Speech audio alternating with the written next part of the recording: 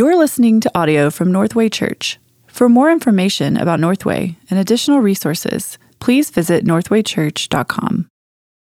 Good morning, church family.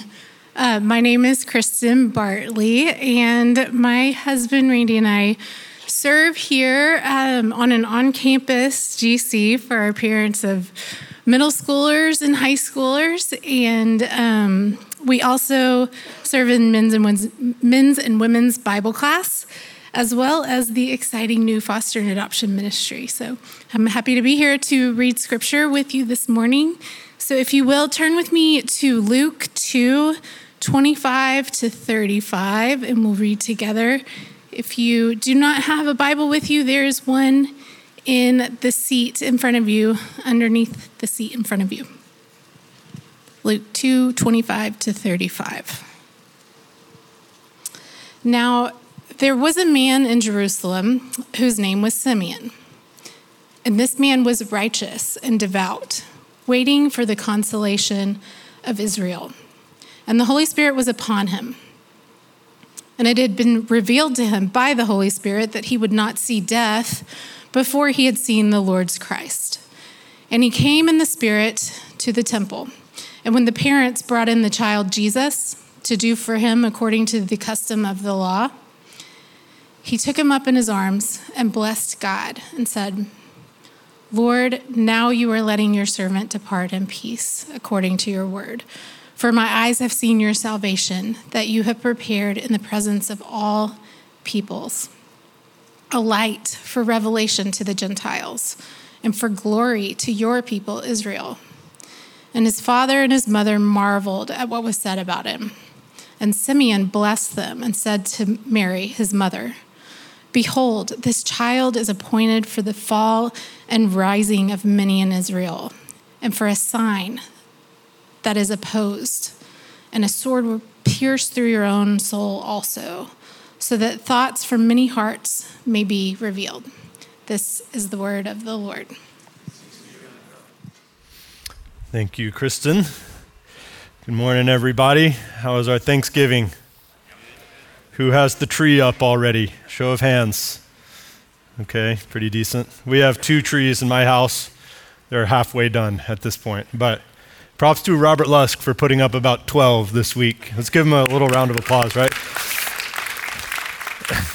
Anyway, my name is Jeff McWhorter. I'm one of the lay elders here. It's my joy to be here with you guys this morning to open the Word of God, see what He may have for us today.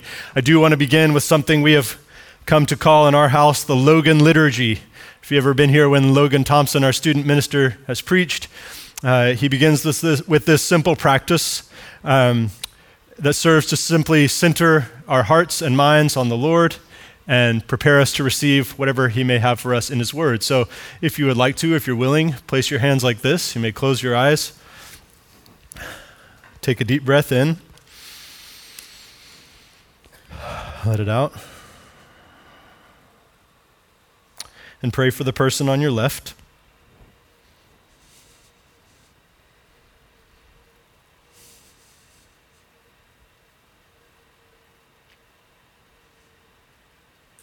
For the person on your right.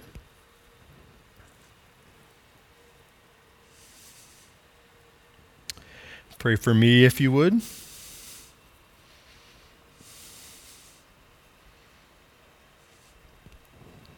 And pray for your own heart.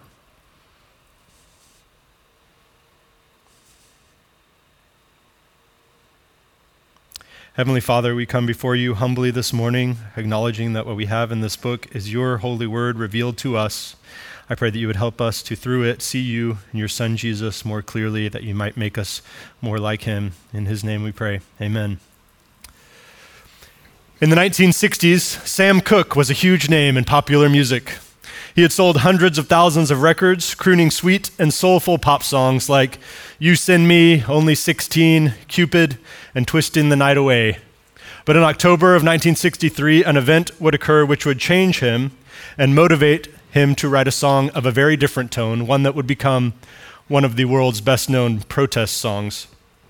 On October 8th of that year, Cooke, his wife, and his entourage were on their way to Shreveport, Louisiana, where they had a tour stop. And they had called ahead to make reservations at a Holiday Inn. When they arrived, they found a desk clerk who nervously explained to them that there were actually no reservations available, at least not for them. After some loud protest, Cook's wife convinced him to leave the hotel, which they did, humiliated and enraged, and they went 3 miles away to the Castle Motel on Sprague Street, where they found a group of police officers who would arrest them for disturbing the peace. 2 months later, after hearing Bob Dylan's Blowin' in the Wind and wondering why this white boy from Minnesota was writing the protests while he was writing the commercially successful pop songs, Cook sat down and penned these simple but powerful words. "It's been a long time coming, but a change is going to come." It was a song that was born out of 250 years of injustice, slavery, torture, lynchings, and Jim Crow discrimination, and it found its residence in every heart of every person who had endured all these things, plus 1,000 more unseen daily injustices and humiliations. And it became an anthem of every heart longing for deliverance, for freedom, for justice, for a new day. A change is going to come. The cry of a people for deliverance born out of long years of suffering is a constant theme throughout the ages of human history, and indeed in the pages of the Bible. It is what has given birth to revolution, the rising and fall of dynasties. And if we are to rightly see Jesus this morning through the eyes of an old man in the temple, we first must immerse ourselves in the weary world of pain and struggle in which he lived. And now, it is fortuitous that we are starting this Advent series right on the heels of a 2-year journey through the book of Genesis. Remember, this book that we hold is a grand narrative, a long story from eternity past to eternity future, written by the hand of God in which we are now living. And if we are going to understand Simeon, we have to go back to the beginning. The story of Simeon begins in the garden, when God created heaven and earth and everything in it, and he lived in perfect harmony with humanity. But of course, it wasn't long before Adam and Eve exchanged the truth about God for a lie. They worshiped and served the creature rather than the Creator, elevated themselves above God, and chose their own will and way rather than his, breaking the perfect relationship they had with the only one who had loved them perfectly. The Bible says that the whole earth was subjected to futility as sin, death, darkness, and brokenness began to infect all creation, which Romans says now groans with the pain of childbirth, longing for redemption. However, immediately after the fall, as we just saw in Genesis, God makes this promise, the promise to Adam and Eve to rescue his children and to bring them up out of the pit, to bless them forever as his children once more. He promises that this deliverance would come through the seed of woman, one born of woman. And all throughout the book of Genesis, and indeed the rest of the Old Testament, we see this picture of the promised deliverer coming into greater and greater focus, even as the dreadful sin of humanity continues to spread. We see the promises made to Abraham, Isaac, Jacob, David, and others. We learn that the deliverer will come through the family of Abraham, the people of Israel, the tribe of Judah, and the house of King David. As we saw in Genesis 49, the scepter shall never depart from him, and his kingdom will be established forever. And this coming king, of course, is foretold in the pages of the Old Testament through the prophecies of Isaiah, Jeremiah, Ezekiel, and others. And all the while, the people of Israel are constantly turning away from God their Father, running to foreign gods, as Judges 2 says, playing the harlot in a near constant state of infidelity. Yet God, in his patience, long-suffering, steadfast love, remains faithful to his promise, preserves his people, and continues to draw them back. In the book of Genesis, we see him give the law through Moses to the people, the old covenant, presenting the standard of righteousness to which his people would be held, but which none of them would be able to meet. And he instituted a sacrificial system by which the blood of animals would make atonement for the people's failure to uphold this law. The constant sacrifices performed daily in the temple would serve as a reminder and a foreshadowing of the ultimate sacrifice that would one day come to bring about a new covenant, the Lamb of God, who would cleanse his people from their sins once and for all, from the inside out. And throughout the ages, God would send prophets and preachers to point his people back to himself and to point them forward to the coming Messiah, the hope of Israel, through whom his people would be redeemed. And that really is the purpose of the Old Testament, to demonstrate our inability to save ourselves through the works of the law, while pointing forward to the one who would fulfill the law for us on our behalf and save us when we couldn't save ourselves. And brothers and sisters, this is the story that every young Jewish boy and Jewish girl would grow up hearing, passed down from grandfathers to fathers to sons.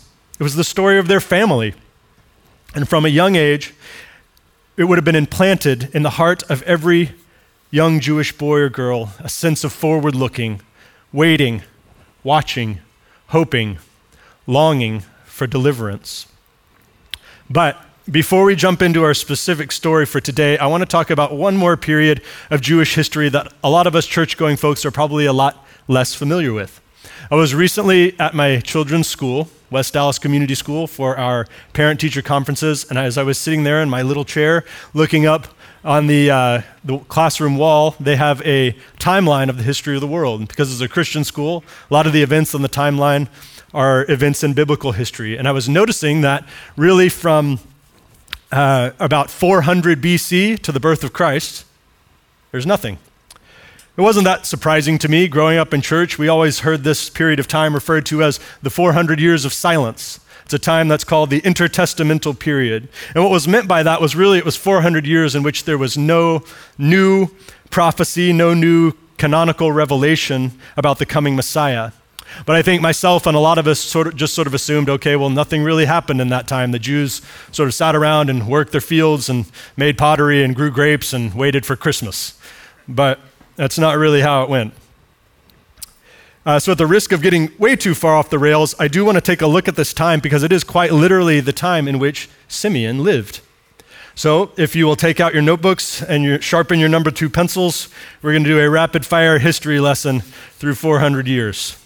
All right, near the end of the Old Testament, the Babylonians come and they conquer Jerusalem and they carry the Israelites off to the north into exile. About 45 years after that, we see the Babylonians themselves fall to the Persians. And the Persian king Cyrus allows the people of Israel, led by Ezra and Nehemiah, to return to Jerusalem to rebuild the city wall under Nehemiah and the temple under Ezra. One thing a lot of people don't think about is that not everybody actually returned to Jerusalem. Many people remained scattered about in what's called the diaspora. But those who did return settled back in the area that we now call Palestine, Judea, the Holy Land. These people lived, married, had children, and reestablished a Jewish community in the land that God had promised to them. And presumably among the descendants of those returners would have been a young couple named Mary and Joseph and an old man named Simeon. But anyway, roughly 200 years after that group of returners went back to Jerusalem, here comes a 20-year-old Greek named Alexander. Maybe you've heard of him. He rose to power and spent about the next 10 years conquering the entire known world, including the Persians, who at that time still controlled Judea. We know him, of course, as Alexander the Great. His conquests spread Greek culture and Greek language across the known world, which more or less homogenized the culture of the world in a process known as Hellenization. This process certainly touched the Jewish people, and its effects are evident throughout the New Testament. In fact, it's the main reason why the New Testament is written in Koine Greek rather than Hebrew. And the legend goes, though, that right before Alexander the Great died, when he was asked who will succeed him, he said, "Whoever is the strongest." This led to a power struggle amongst his military leaders, with 2 ultimately rising to the top, a man named Ptolemy and another named Seleucus. And the small strip of Jewish land was basically caught in a tug-of-war between these 2 empires. The Ptolemaic Empire to the south, Seleucids to the north. And after about 100 years, the Seleucids assumed control of the land and the Jewish people. Now, life under the Seleucid dynasty was not good for the Jewish people. Their culture and way of life was constantly under threat, and things really came to a head about 170 years before Jesus was born under a certain Seleucid king named Antiochus Epiphanes, or Antiochus IV. Now, this guy did some terrible things to the Jews. He tore down the walls of Jerusalem once more. He robbed the temple of its most sacred and valuable items. And most egregiously, he sacrificed a pig, an animal that would have been most unclean in Jewish eyes, there in the temple itself. Now, this was the last straw. And a group of zealous young Jews were sick and tired of being kicked around, humiliated, and oppressed by Antiochus Epiphanes, and they decided it was time to do something. They were called the Hasmoneans, or the Maccabees. They were led by a young revolutionary named Judas Maccabeus. He was in fact welcomed into Jerusalem with palm branches and shouts of Hosanna, which may sound familiar.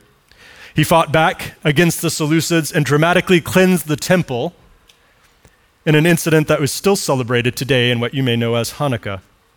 Now, Judas Maccabeus was neither the first nor the last revolutionary leader who would rise during this time, promising deliverance of Israel from their oppressors, but he, along with all the others, would ultimately fail to bring about the long hoped for restoration. We're getting close. All right, about 60 years before Jesus was born, the formidable Roman Empire would rise to power. And there's a new emperor named Pompey who came in and wrestled control out of the hands of the Seleucids and now ruled Palestine. But if the Jews thought life was bad under the Seleucids, it was even worse under the Romans.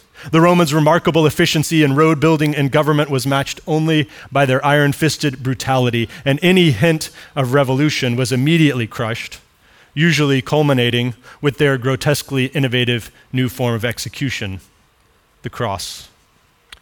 So, the intertestamental period, this 400 years, was not a joyful time in the life of the people of Israel. It was a time of great suffering and great longing. Their tiny strip of land, and indeed their entire society, was basically a pawn on the chessboard of geopolitical turmoil, being yanked back and forth between global empires, used, abused, and oppressed, to the point that, for many Jews, hope for deliverance was likely slipping away altogether. And the promises made to Abraham, Isaac, and Jacob, promises of land, seed, and blessing, seemed more like ancient fairy tales with every passing year.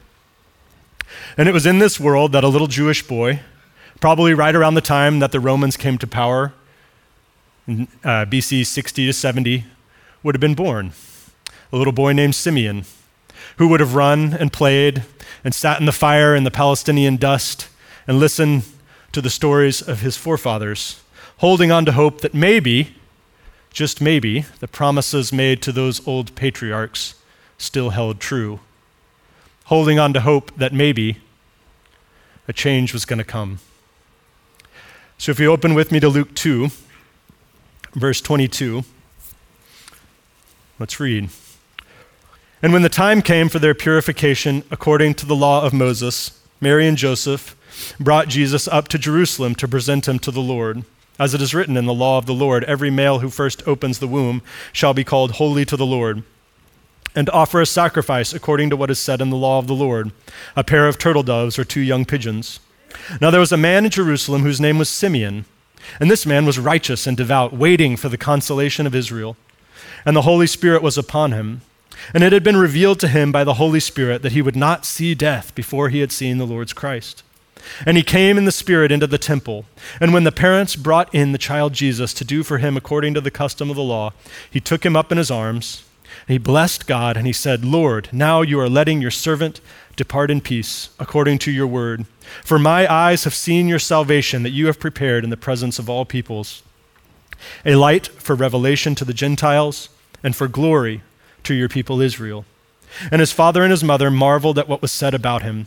And Simeon blessed them and said to Mary, his mother, Behold, this child is appointed for the fall and rising of many in Israel, and for a sign that is opposed. And a sword will pierce through your own soul also, so that the thoughts from many hearts may be revealed. So what's the first thing we see here? Mary and Joseph coming into the temple carrying their baby son. And we see immediately that Mary and Joseph were devout, law-abiding Jews. Having already circumcised their baby boy on the 8th day in accordance with the law, they're now headed into the temple to carry out these ceremonial rituals of cleansing that were prescribed in the law in Leviticus 12 and 15. It is also noteworthy that what they bring as a sacrifice is 2 turtle doves, rather than the customary sacrificial lamb, because it was a provision made in the Old Testament that those who couldn't afford the lamb could bring 2 turtle doves instead. So it shows us that Mary and Joseph were indeed not among the wealthy. And we're not going to spend too much time here, but I do want you to see this, that these rites and rituals of purification and atonement, which served as constant reminders for the Jewish people of their spiritual uncleanliness. And they served, and the purification and atonement that would ultimately come through the Messiah. And what an incredible thing that Mary and Joseph, in their obedience, were carrying out these rituals of atonement according to the law, while literally holding in their arms the one who would eventually fulfill the law on their behalf and make atonement and wash them, cleanse them from the inside out, not just their bodies, but their souls. So they're walking into the temple, and here he comes, old Simeon. And if you're a new parent or have ever been a new parent, you know this feeling. You are pushing your stroller through Costco or down the street, and all of a sudden here comes somebody, oftentimes an elderly person, and you can tell that they are coming up to you not to talk to you, but to see whatever lies in the bassinet. And at first you're like really excited. You're a new parent. You love that everybody is smitten and enamored with your little baby, but there's also a little hint of apprehension of how is this going to go? Is it going to be weird? Are they going to say something awkward? Are they going to criticize the way I have my baby dressed? Are they going to give me some sort of piece of unsolicited parenting advice? And so you just brace yourself. Now, of course, at this moment for Mary, very little about her pregnancy, her childbirth, or the first weeks of her baby's life has been normal. The birth of her child was, of course, announced by an angel. He was conceived by the Holy Spirit. He was born in a strange town, in a stable, laid in a manger, and he's already been visited by a bunch of smelly shepherds that they didn't know. So at this point, she's probably like, it can't get any stranger than this. Well, of course, despite what the song would have you think, Mary did know that her baby is special. She's been told already that he's to be called the Son of the Most High and that his kingdom will reign forever. She knows that she's holding the Messiah in her arms. And after the shepherds left, it says in Luke 2:19 that she treasured up all these things in her heart, pondering them. So she's done a lot of thinking lately and is just humbled before the Lord, ready for whatever might be next for her. But you have to think that when she sees this old man coming towards her through the temple, she's like, okay, here we go again. And sure enough, he goes straight for the baby. And we know very little about Simeon at this point, and we don't want to conjecture too much, but it does seem safe to assume, because of what he later says about being now able to die in peace, that he was probably an old man. Other than that, he has no title. He's not called a priest or a prophet, as Anna will later be called a prophetess later in the chapter. As far as we know, he's just a guy. He is a devout Jew, most likely the descendant of one of those who returned from the exile 400 years earlier. And he, like all of his countrymen, has been waiting and watching, hoping for the Messiah. Although there's something different about this guy, something special. He has been given a special promise directly to him from the Holy Spirit, that he will one day see the Messiah with his own eyes before he tastes death. I don't know exactly what that means because the text doesn't say. Was it possibly revealed to him in a dream? Did maybe somebody with the gift of prophecy came and spoke this word over him? I don't know. But I think of Simeon a little bit like I think about Noah. You have to know that there were people around at this time that would see this old man walking through the temple every day and be like, there he goes again. There's old Simeon. Yeah, did you hear he claimed that God told him that he's going to see the Messiah in his lifetime? We've been waiting all this time, and that's what he thinks. I like to think of him as maybe sort of this harmless old guy. He's always out there on the corner. Everybody knows him. He's a regular, but everybody kind of thinks maybe got a couple screws loose. But he doesn't care. He's been given a promise. And who knows how long he's been carrying around this promise. Promise could be 30, 40 years. But it is his promise, and he is not letting go of it. And then one day, he walks into the temple. The text says, in the Spirit, like he has many, many times before, and then there he is. There he is. That's him. And I don't know how he knew, but he did know. And he walks over to the baby. He doesn't say, oh, what a cute baby. He doesn't say, is it okay if I hold your baby? He reached out with his old hands, and I have to tell you, I know we're not supposed to envision first century Jews as white people, but I always see my dad in this moment. My dad's an actor. He's 74. He's a tall, skinny man with these old wrinkly hands. And he reaches up, and you have to know that there was something in his face that told Mary, this is a safe person to hand my baby to. And he takes the baby in his arms, looks down into its face, and he prays out loud where everybody can hear, Lord, now you are letting your servant depart in peace, according to your word. For my eyes have seen your salvation that you have prepared in the presence of all people, a light of revelation to the Gentiles, and a glory for your people Israel. What a beautiful prayer, right? It's so simple, just this expression of joy and rest. He's like, finally, I have seen with my own eyes what we've all been waiting for. You get the sense that bound up in this prayer is the weight of all those years of pain and longing. Bound up in the old man's wrinkled fingers is the sin of every Old Testament saint that was laid on the head of the slaughtered lamb. The failure of every judge, every king, every revolutionary that they hoped would bring deliverance, but didn't. The words of every faithful prophet that fell on deaf ears. Every Jew who was born and died under the oppression of Alexander, Ptolemy, the Seleucids, and the Romans. Bound up in these old hands is every hint and shadow of the Messiah written on the faded scrolls of the patriarchs. And just when all hope seemed lost, here he is. It's like God is saying, see, I do keep my promises. As Peter would later write, the Lord is not slow to fulfill his promises, as some count slowness.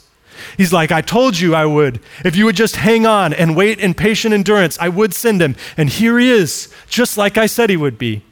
It's a fulfillment of this personal promise made to Simeon.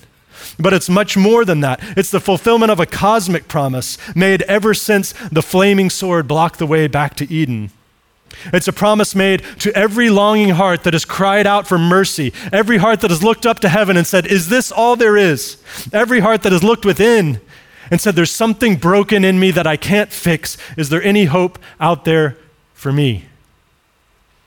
And here it is, curled up in the gentle, patient hands of the faithful old man.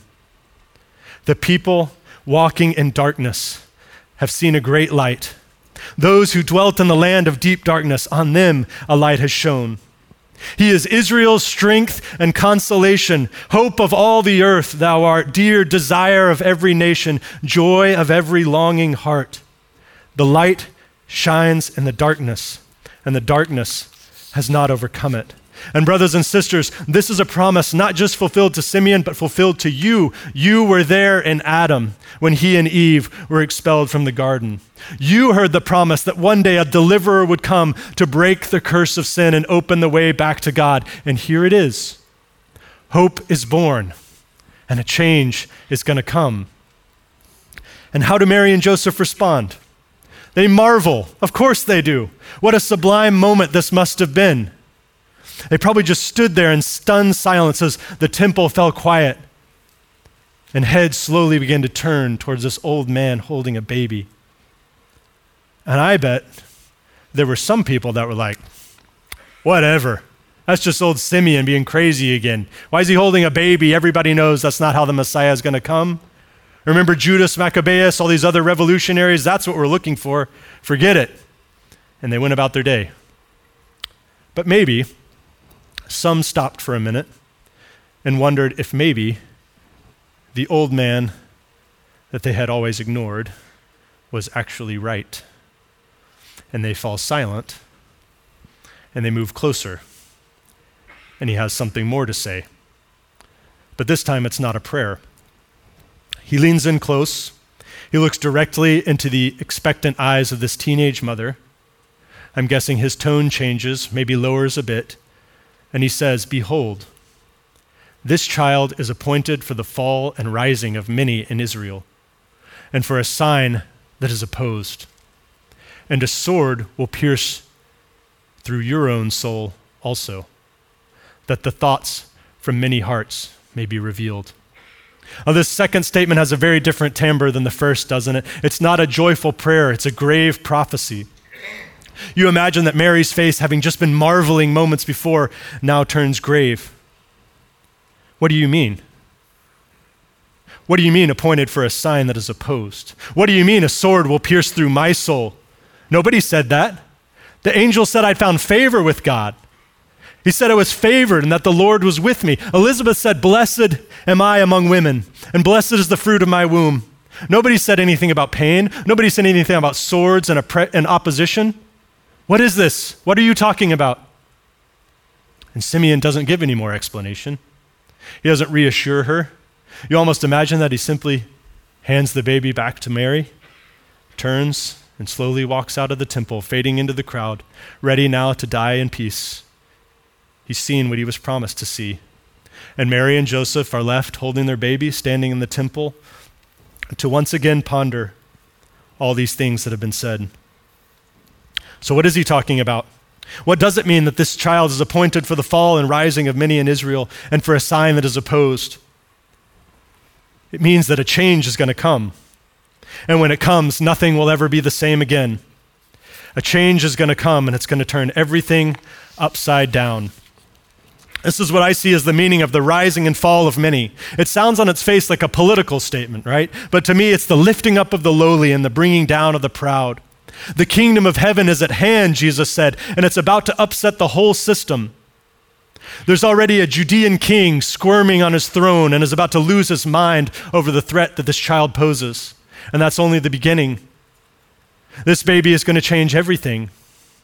He has come to say, you have heard that it was said this, but I tell you, it's this way.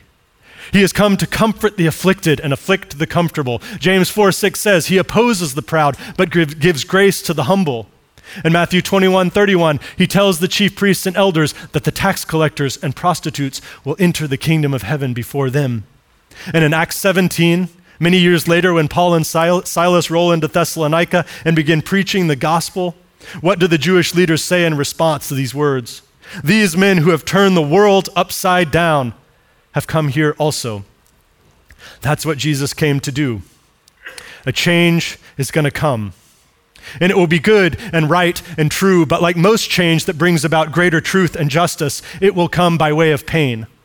We don't get a lot of explanation from Simeon's words, but we do see for the first time among all the announcements and joyful welcome and celebration around the Messiah's birth, a hint of the suffering that's going to come.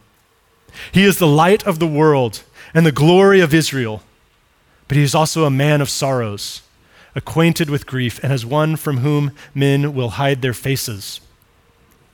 But not only that, a sword will pierce Mary's soul also. This pain will come not only to Christ himself, but to those who love him most deeply. Remember, Jesus was a man with a real family, a real mother, real friends. And Mary, at this point, knows little of what's to come, probably doesn't really want to think about it that much, but we who have read the book know the story. And we know that 33 years later on Calvary's hill, she will stand quietly by, possibly with the protective arm of John draped around her shoulder, and watch through tears as the nails are driven and the spear is thrust into the side of the child that she once rocked to sleep. Simeon also tells her that her son is appointed for a sign that is opposed, so that the thoughts from many hearts will be revealed. Yes, Jesus is the deliverer. He is the light of revelation to all people, but when the light shines in the darkness, it exposes the truth, and not everybody wants to be exposed. There is a famous scene from The Lion, the Witch, and the Wardrobe in the Chronicles of Narnia. You knew there would be one, where the Pevensey children have recently entered Narnia. At this point, they have no idea of who Aslan, the lion who represents God, is. They haven't heard his name, they haven't seen him, and they're having dinner at the home of Mr. and Mrs. Beaver. And Mr. Beaver says, they say Aslan is on the move, perhaps has already landed. And C.S. Lewis writes this, and now a very curious thing happened. None of the children knew who Aslan was any more than you do, but the moment the beaver had spoken these words, everyone felt quite different. At the name of Aslan, each one of the children felt something jump in its inside. Edmund felt a sensation of mysterious horror. Peter felt suddenly brave and adventurous. Susan felt as if some delicious smell or some delightful strain of music had just floated by her. And Lucy got the feeling that you have when you wake up in the morning and realize that it is the beginning of the holidays or the beginning of summer. Jesus forces a response. John 1 says that the light shines in the darkness and the darkness cannot overcome it. But 2 chapters later, he writes this is the judgment. The light has come into the world and men loved the darkness rather than the light, for their deeds were evil.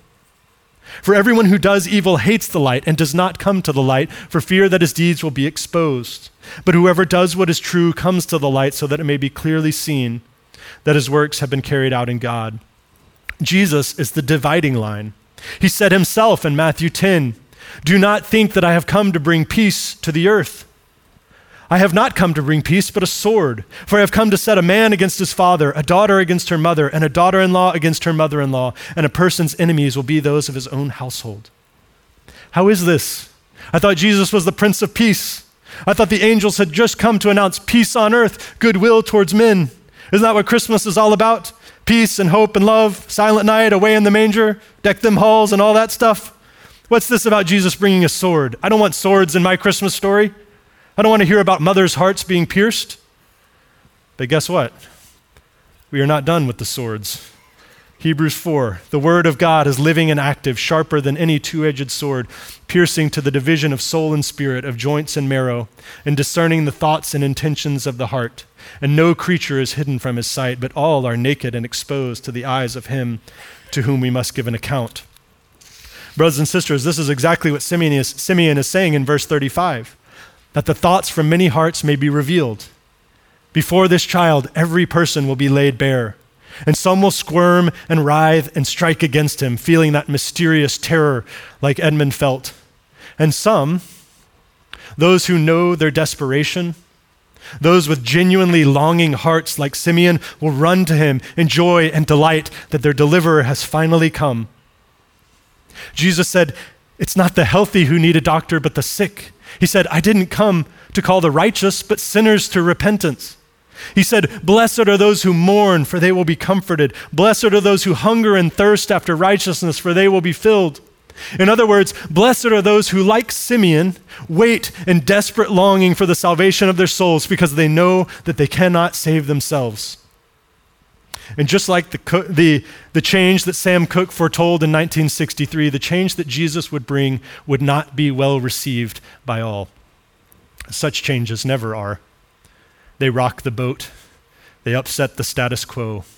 Jesus is the joy of every longing heart, but not every heart is longing. To some, Jesus is a threat. The Pharisees, the self-righteous rule keepers of the day, were comfortable before Jesus came. They had set themselves up in a position on top where they looked down on the real sinners who looked up on them in envy, wondering why they weren't as righteous. But John the Baptist would soon meet them by the River Jordan and put them on notice with these foreboding words, you brood of vipers, who warned you to flee from the wrath to come? Bear fruit in keeping with repentance, and do not presume to say to yourself, we have Abraham as our father, for I tell you, God is able from these stones to raise up children for Abraham. Even now the axe is laid to the root of the tree. Every tree, therefore, that does not bear good fruit is cut down and thrown into the fire. A change is going to come, said Simeon, said John, and it's not going to be comfortable for everyone. Paul will later quote Isaiah in Romans 9 when he says, as it is written, behold, I am laying in Zion a stone of stumbling, a rock of offense, and whoever believes in him will not be put to shame. The word of the cross, the good news for which Simeon had been waiting all these years, is foolishness to those who are perishing, but to those who are being saved, to those who are waiting, it is the power of God unto salvation.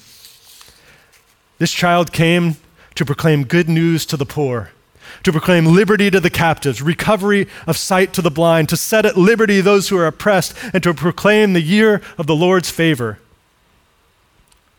But he also came with a sword. He came to shine light on those who have walked in darkness, a glimmer of hope, a glow of comfort. But he also brings the light of revelation that exposes the darkest recesses of our heart. And he will ask each of us one question. Who do you say that I am? Who do you say that I am? Do you feel the sword piercing to the division of joints and marrow? Do you feel the glare of the light of Christ that shines on you, revealing every thought and intention of your heart? And what will you do with Jesus? Will you run for the shadows and try to keep hiding from the light, which will always expose you? Or will you try to keep the mask up, maintaining the status quo in which you're comfortable?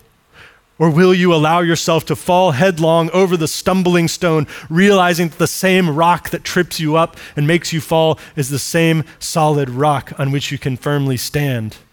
The strong hand that presses you to the ground in repentance is also the gentle hand that raises you up in adoption as a son or a daughter.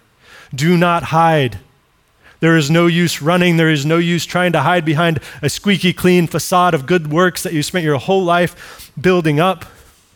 No use trying to act tough, pretend like you're not hurting, like you're not lonely, like you're not tired, when he knows you are.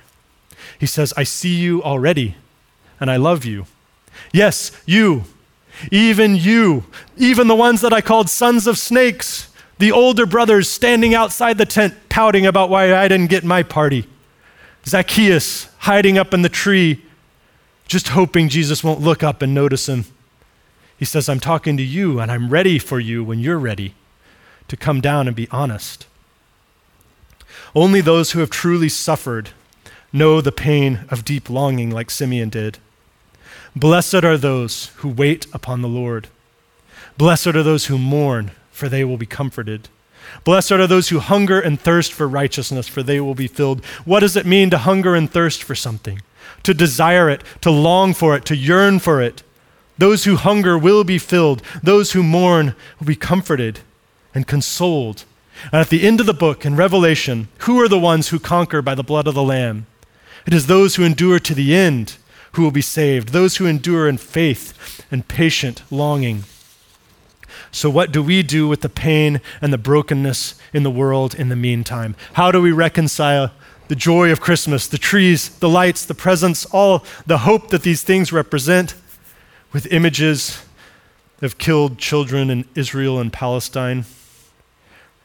The fact that a change has come, yet restoration, full restoration, still seems far off. Do we try to block it out, pretend it's not happening? Are we thankful it's over there and not here? Do we insulate and protect ourselves in an attempt to eliminate as much suffering from our lives as possible? Or do we open our eyes to see it, feel it, and along with creation, groan in eager longing for a better day, a final deliverance in which all things will be made new and every tear will be wiped away from every eye? This is what Christians do. We don't run from suffering. We don't cover our eyes and turn away because we know the ultimate battle has already been won. We don't collapse in despair and hopelessness. No, we, like Simeon, wait with eager longing for the redemption of all things. We hold out hope when all hope seems lost. We work to bring light into darkness, and we pray, your kingdom come, your will be done on earth as it is in heaven. Let's pray. Heavenly Father, we look to you in hope of that day when you will restore all things. We groan along with the earth when we see the brokenness, but we thank you and praise you that you came all those many years ago as a baby, God incarnate, God with us here to rescue and to save us when we couldn't save ourselves. Lord, would you help us and keep us? In Jesus' name, amen. Thank you for listening to this message from Northway Church. A podcast should never replace gathering with God's people to worship Jesus, so we want to encourage you to be part of a local church family. We meet every Sunday at 9 a.m., 11:15 a.m., and 4 p.m., and would love for you to join us as we encounter the truth, beauty, and goodness of Jesus.